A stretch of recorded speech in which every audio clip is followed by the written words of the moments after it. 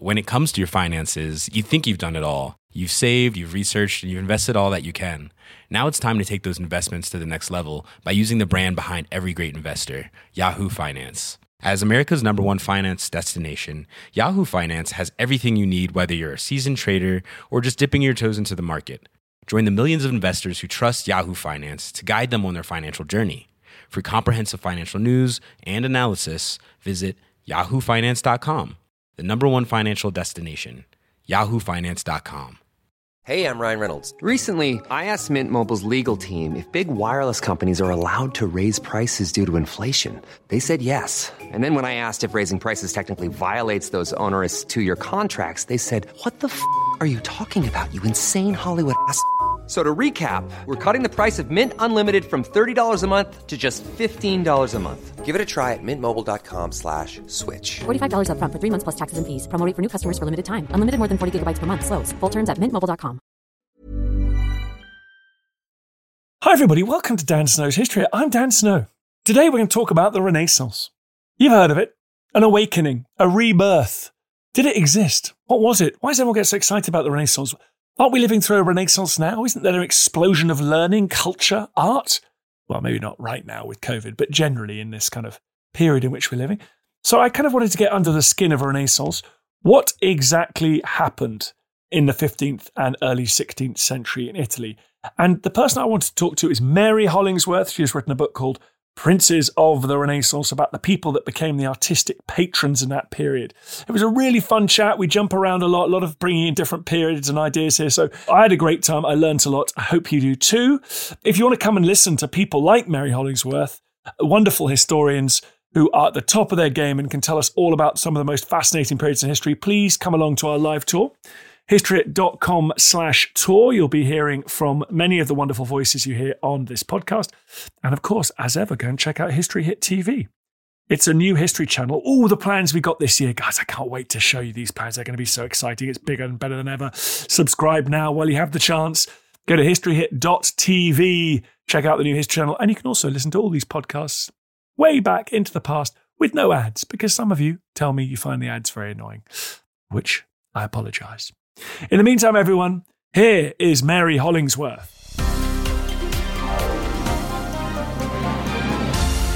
Thank you so much for coming on the podcast. Thank you. Thank you for inviting me. Who are the princes of the Renaissance? They are the people who are basically responsible for the Renaissance, and they are the people who commissioned all the buildings and all the art that we think of as the real Renaissance art. And they are the ones that are not the Medici, because the Medici at this stage were not princes. Well, that's what I'm very interested in, because from your book, I get the impression that the use of the word prince is quite interesting, isn't it, here? Was this a time of power lying in the hands of the hereditary sort of dynastic families? But some of them are kind of self-made, aren't they? Well, yes, but they were self-made with the intention of becoming dynasties. So the Sforzas are the ones that come from nowhere, if you like, but beat up to become princes, become dukes in 1450. But the Medici don't become dukes until 1537. Or 1532, it's a slightly sort of dodgy. When did they actually get the title? 1532, 37. So anyway, so they're not 15th century dynasties. They're just rich bankers, enablers. Quite useful. Very useful indeed. Everyone needs a rich banker. Exactly. You just talked to the British kings and politicians in the 18th century. So Mary, what comes first with Renaissance? What do we need to talk about first? Was this a time when traditional elites were being replaced by rich bankers and merchants, or is there something going on here? No, it's definitely different. Rich bankers are just enablers. It's a time when all the princes of Italy, so these are all dynastic, they're marquises, dukes, cardinals count as princes because they have the same social status as princes. And they are reinventing themselves as the heirs to the Italy of ancient Rome. So not as a united empire, but I don't think any of them, possibly Alfonso of Aragon, had ambitions to rule the world. But most of them were just using the Roman heritage that they all have to promote themselves as emperors. And that's a bit simplistic, but that's why they had began to adopt the language, the artistic language of ancient Rome, to display their power, which is at this point is completely different from what's going on north of the Alps, outside Italy. So this is, the equivalent of Perpendicular and the various decorated forms of Gothic, or what is a normal north of the Alps.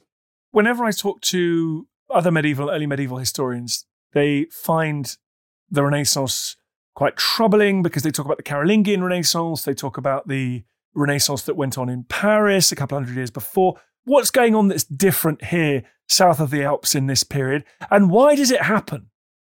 I would say the interesting point you bring up is the Carolingian Renaissance, because, of course, it's doing exactly the same. The Carolingians were reviving the concept of empire. They did have much more political aims of grandeur, if you like, in terms of scale. But Charlemagne was the first Holy Roman, keyword, emperor. So that was reviving the older pattern of imperial Rome right then. 12th century Renaissance is something that happens in large parts right across Europe. I mean, the difference with this is that it's Italian. And in a sense, the Italians had a much easier claim. They could see ancient Rome in all their cities. I mean, apart from the ruins of ancient Rome, there's an amphitheatre in Verona. That was there. You know, there are arches and bridges and things right across northern Italy. There were coins in the fields. Farmers would be digging up, ploughing up coins with their oxen every year. It was part of their heritage, and that is the difference. And is it caused, if that's the right word? I mean, is it the interplay of global politics, if you like? We've people talk about the Greek scholars coming over from Constantinople after the fall of that city in the early 1450s, but just the cultural soil was ready to receive that crop, that seed, was it? I think that's a very good way of putting it. I really do. I like that analogy, the idea that it was something in the right place at the right time. I think the other point you've got to remember is not only did that mean an awful lot more scholars, Greek Orthodox scholars, but also Latinists as well as Greek specialists moving to Italy just to leave the conquered Constantinople, if you like. But also the popes come back from Avignon, come back to Italy in 1415, 1417. I mean, they don't really settle in Rome until the 1420s, but that's the point at which the papacy becomes Italian. And the focus of the popes is Italy. And then the focus of all their foreign rulers, we're talking Francis I and Charles V, their focus is on getting Italy for themselves. And that's a slightly different issue. But it's quite a key point that the return of the papacy to Rome marks a very significant piece of the jigsaw. There's just one of the little extra bits of detail that all happen to be in the right place at the right time. I was very struck in the book that you talk about war, which many of us think is a kind of antithesis of Botticelli and Michelangelo's art. But war is clearly hugely important. And is it war that's changing these power structures, and then these new people in power are desperate to surround themselves with the trappings of civilization to enhance the legitimacy following the luck or fate they've had on the battlefield? Well, the people who start off the Renaissance, the sort of two earliest patrons that are quite significant patrons, they are both established. And that's chapter 2, which I deal with Leonello d'Este and Sigismondo Malatesta. Those two are both mercenaries by job, if you like, but they control their own states. But it's the people who come up after them, like the Sforzas, who are imitating what princely behaviour was, that gives a bit of impetus to the whole movement. There's that long, oft-lamented way in which dynasties, the first one is the kind of hard-bitten soldier. Is it Ibn Khaldun in the Middle East talks about this, and then the ones that follow become interested in culture and art? Absolutely. No, it's really fascinating. And you just watch them. And then the really interesting thing is watching how the ones who are really the hard-working soldiers, how they adapt to becoming politicians, because not all of them do. And it is quite interesting. It's two completely different skills. A skill on the battlefield is not the same skill in a council chamber or of diplomats and that kind of thing. But that's another thing that comes out of the Renaissance is diplomacy, which is something that people don't often think about, but it's effectively Francesco Sforza wanted to know what was going on in each court in Italy.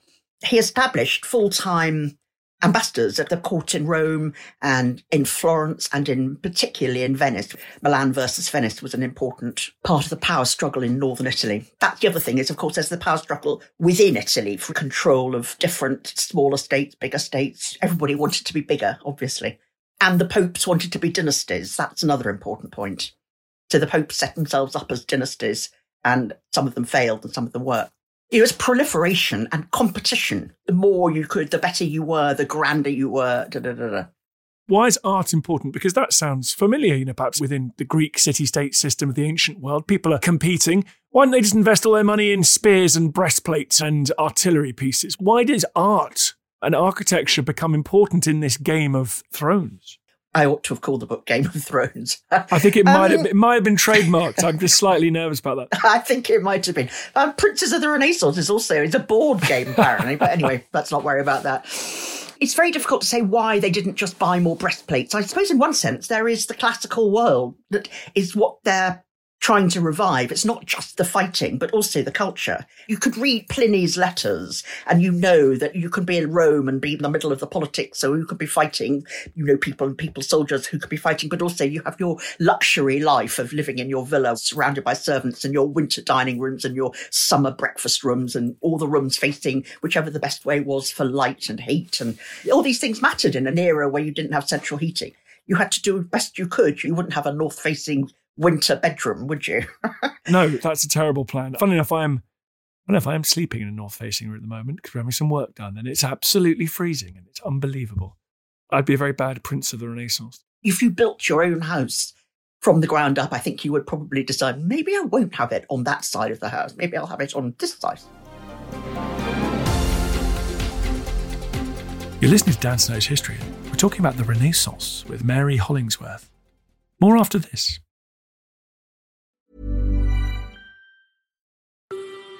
Hi, I'm Matt Lewis, historian and host of a new chapter of the Echoes of History podcast.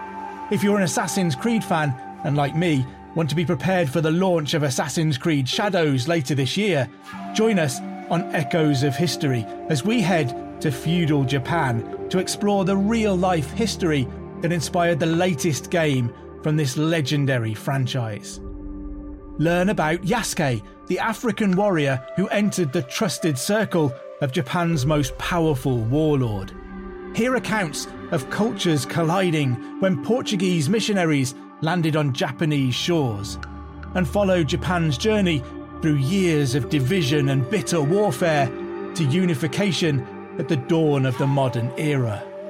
Make sure you catch every episode by following Echoes of History, a Ubisoft podcast brought to you by History Hit, wherever you get your podcasts. Even on a budget, quality is non-negotiable. That's why Quince is the place to score high-end essentials at 50 to 80% less than similar brands. Get your hands on buttery soft cashmere sweaters from just $60, Italian leather jackets, and so much more. And the best part about Quince, they exclusively partner with factories committed to safe, ethical, and responsible manufacturing. Elevate your style without the elevated price tag with Quince. Go to quince.com/upgrade for free shipping and 365-day returns. When it comes to your finances, you think you've done it all. You've saved, you've researched, and you've invested all that you can. Now it's time to take those investments to the next level by using the brand behind every great investor, Yahoo Finance. As America's #1 finance destination, Yahoo Finance has everything you need, whether you're a seasoned trader or just dipping your toes into the market. Join the millions of investors who trust Yahoo Finance to guide them on their financial journey. For comprehensive financial news and analysis, visit yahoofinance.com, the #1 financial destination, yahoofinance.com.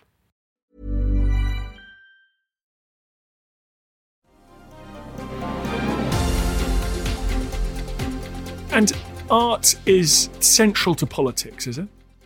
It's a central visual adjunct, if you like, and it's a way of saying who you are. So, I mean, just at a very basic level, if you're receiving somebody, a foreign dignitary, just out of respect, you'd put his coats of arms up and you'd probably put yours up, and then you might want to show that you claim descent from so-and-so, Emperor Augustus or Troy. Quite a few people claim to be descended from Kit Priam. But that's another thing. It's not just artists and sculptors. It's also literary. It's also poets. So Ariosto writes endless poetry explaining why the Este family are descended from Troy. It's a broad cultural sweep, but the visual side of it was critical because, after all, it is all about display. The richer you are, the richer you look. You had to show. You did. You still do. I was just thinking of Tiger Woods in a custom-made SUV, the accident that he had, and this is an incredibly expensive car with all the sort of possible extras. And I suddenly thought, that is just exactly, if he was a Renaissance prince, he would have the most expensive horse with the most expensive caparisons, and you'd have details. You'd have your own coats of arms and your own little emblems and your own history, in inverted commas, that went back, your descent, to prove your antiquity and to prove your value, your power. It's a show-off world. Think of horses like sports cars or SUVs now. I ride a bicycle, so I need to really up my game on this one. Mary, what always fascinates me about Italy during the Renaissance is you think about other cultures enjoying a kind of extraordinary cultural, scientific flowerings. the Dutch in the 17th century, the Brits in the 18th, 19th, the Americans in the second half of the 20th century, or the Tang dynasty, the flowering that you see there in China, Mughal India. You assume that that goes hand in hand with hard imperial power. So you conquer everybody else, you enforce a kind of Pax Romana, Pax Britannica, and then you have a lovely flowering because you can invest all your money in artists and people flock from all over the world to Lisbon or London or Amsterdam. But what's going on in Italy? It's incredibly violent. These states are actually quite transient. And yet you've got this going on at the same time. So what's going on there? War wasn't 24/7 in Italy. It was seasonal. So you only fought during the summer. So you stopped fighting from October to March. And perhaps that's when you thought about designing your palaces.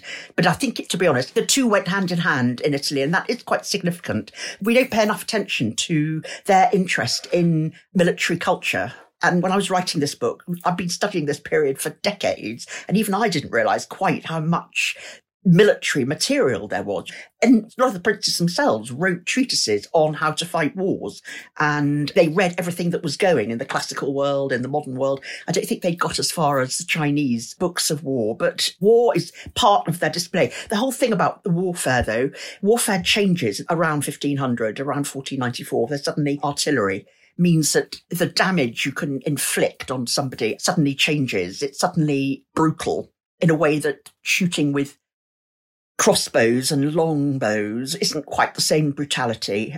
So you've got to rebuild all your fortresses.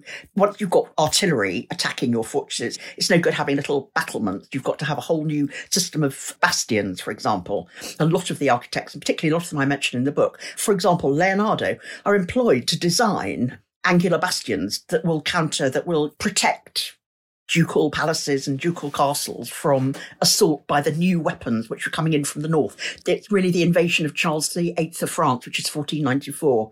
Yes, with his huge artillery train. Exactly, which must have been staggering. They looked at it and just went, oh my God. We've got a problem here. We've got a real problem. I think I've probably misrepresented Dutch, British, American and Chinese power because, of course, those were also very violent cultures, but the violence was going away on a frontier. It was going on somewhere else. But actually, you're right. If you look at someone like Brunel in 9th century Britain, he was building lots of amazing things, but he was also working for the government, building military-related things. So I guess there isn't as much difference as I thought. Yeah, exactly. And so it's seen as engineering, architecture, art, and then battlefield ornamentation. It's all closer than it might feel to us now.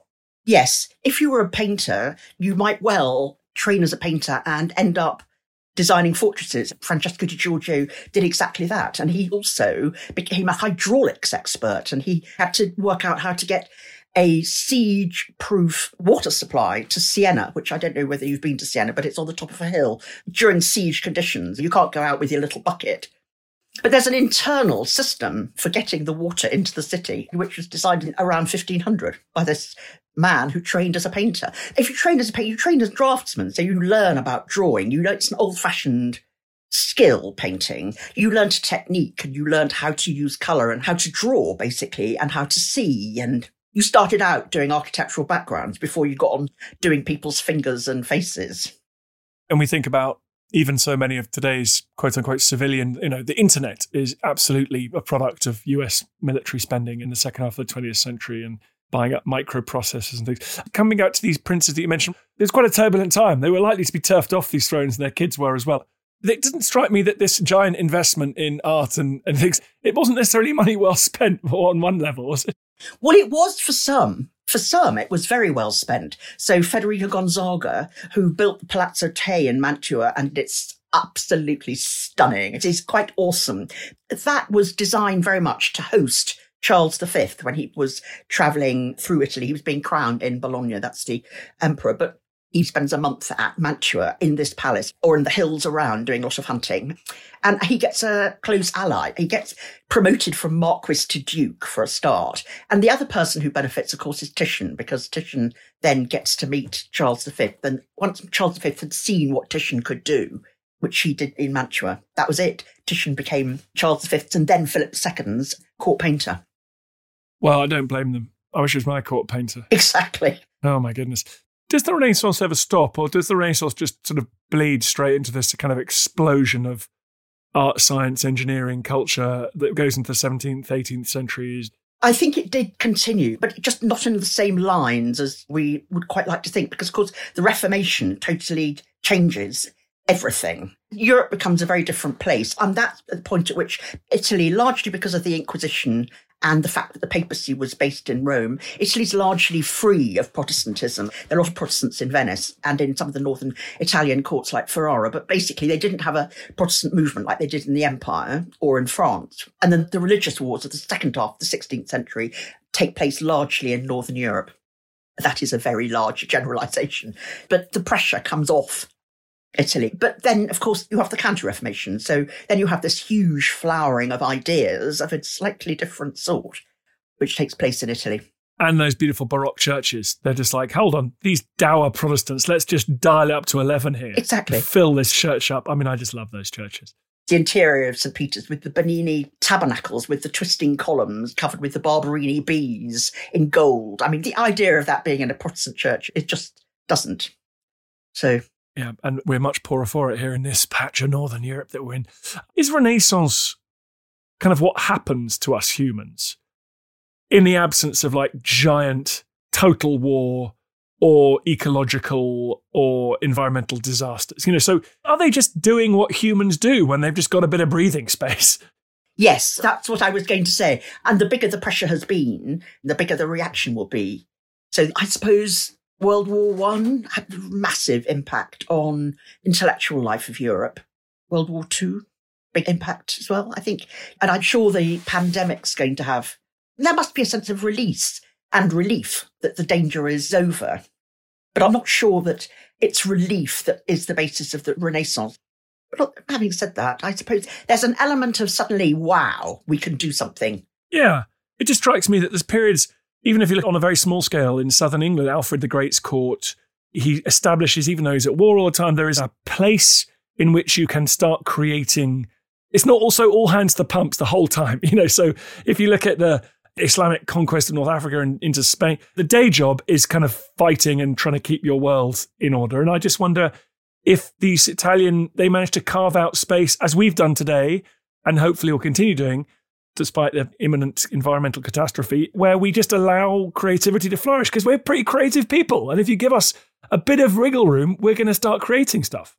I know, and we always have been as well. We've been like this from the cavemen. I was reading just recently about the I can't remember what the catastrophe was. It was some sun radiation bombardment, and the people that survived were the ones that went to live in caves. And that's why they started painting the walls with all the animals that they could remember.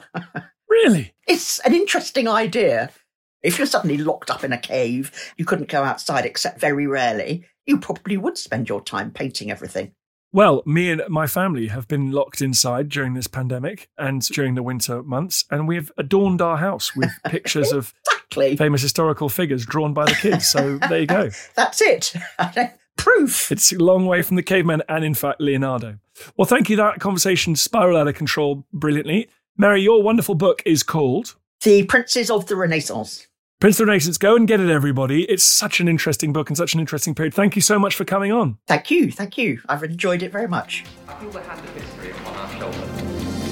All this tradition of ours, our school history, our songs, this part of the history of our country, all were gone and finished. Hi, everyone. Thanks for reaching the end of this podcast. Most of you are probably asleep, so I'm talking to your snoring forms. But anyone who's awake, it would be great if you could do me a quick favour, head over to wherever you get your podcasts and rate it 5 stars and then leave a nice glowing review. It makes a huge difference for some reason to how these podcasts do. Madness, I know, but them's the rules. Then we go further up the charts, more people listen to us, and everything will be awesome. So thank you so much. Now sleep well. Hi, I'm Daniel, founder of Pretty Litter. Did you know cats tend to hide symptoms of sickness and pain? I learned this the hard way after losing my cat, Gingy. So I created Pretty Litter, a health monitoring litter that helps detect early signs of illness by changing colors, saving you money and potentially your cat's life. Pretty Litter is veterinarian developed, and it's the easiest way to keep tabs on your fur baby's health right at home. Go to prettylitter.com and use code ACAST for 20% off your first order and a free cat toy. Terms and conditions apply. See site for details. When it comes to your finances, you think you've done it all. You've saved, you've researched, and you've invested all that you can. Now it's time to take those investments to the next level by using the brand behind every great investor, Yahoo Finance. As America's #1 finance destination, Yahoo Finance has everything you need, whether you're a seasoned trader or just dipping your toes into the market. Join the millions of investors who trust Yahoo Finance to guide them on their financial journey. For comprehensive financial news and analysis, visit yahoofinance.com, the #1 financial destination, yahoofinance.com. Thank you for listening to this episode of Dan Snow's History Hit. Please follow this show wherever you get your podcasts. It really helps us, and you'll be doing us a big favour. Don't forget, you can also listen to all of these podcasts ad-free and watch hundreds of TV documentaries when you subscribe at historyhit.com/subscribe. As a special gift, you can also get your first 3 months for just £1 a month when you use code DANSNOW at checkout.